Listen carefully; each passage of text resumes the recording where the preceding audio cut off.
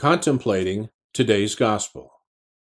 Liturgical Day, Third Sunday of Lent. The Gospel according to John. Since the Passover of the Jews was near, Jesus went up to Jerusalem. He found in the temple area those who sold oxen, sheep, and doves, as well as the money changers seated there.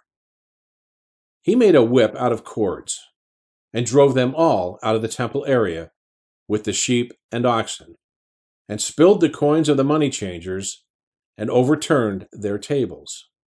And to those who sold doves he said, "Take these out of here, and stop making my Father's house a marketplace."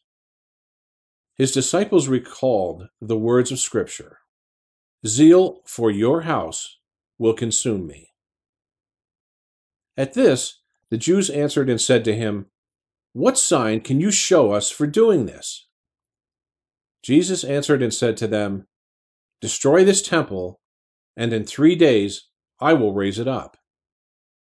The Jews said, "This temple has been under construction for 46 years, and you will raise it up in 3 days?" But he was speaking about the temple of his body. Therefore, when he was raised from the dead, his disciples remembered that he had said this, and they came to believe the Scripture and the word Jesus had spoken. While he was in Jerusalem for the feast of Passover, many began to believe in his name when they saw the signs he was doing. But Jesus would not trust himself to them because he knew them all and did not need anyone to testify about human nature.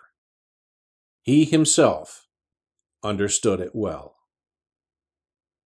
Commentary by Father Luis Rabentos from Tarragona, Spain.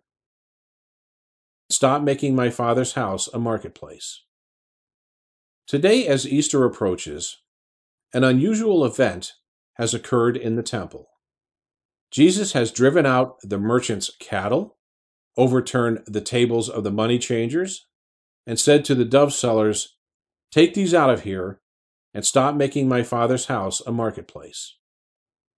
And while the oxen and sheep scattered through the courtyard, the disciples discovered a new aspect of Jesus' personality: the zeal for his Father's house, the zeal for the temple of God. The temple of God turned into a marketplace. How outrageous! It must have started with something small: a shepherd coming up to sell a lamb, an elderly woman wanting to earn some money by selling doves, and it grew from there. So much so that the author of the Song of Songs cried out, "Catch us the foxes, the little foxes that damage the vineyards, for our vineyards are in bloom." But who paid any attention? The temple courtyard resembled a day at the fair. I, too, am a temple of God. If I do not watch out for the little foxes, pride, laziness, gluttony, envy, stinginess, so many disguises of selfishness, they sneak in and spoil everything. Therefore, the Lord warns us, "What I say to you, I say to all. Watch." Let us be vigilant so that sloth does not invade our conscience. Benedict XVI wrote, "The inability to recognize guilt is the most dangerous form of spiritual dullness imaginable, because it makes people incapable of improvement." To watch? I try to do it every night. Have I offended anyone? Are my intentions upright? Am I willing to always and in everything do God's will?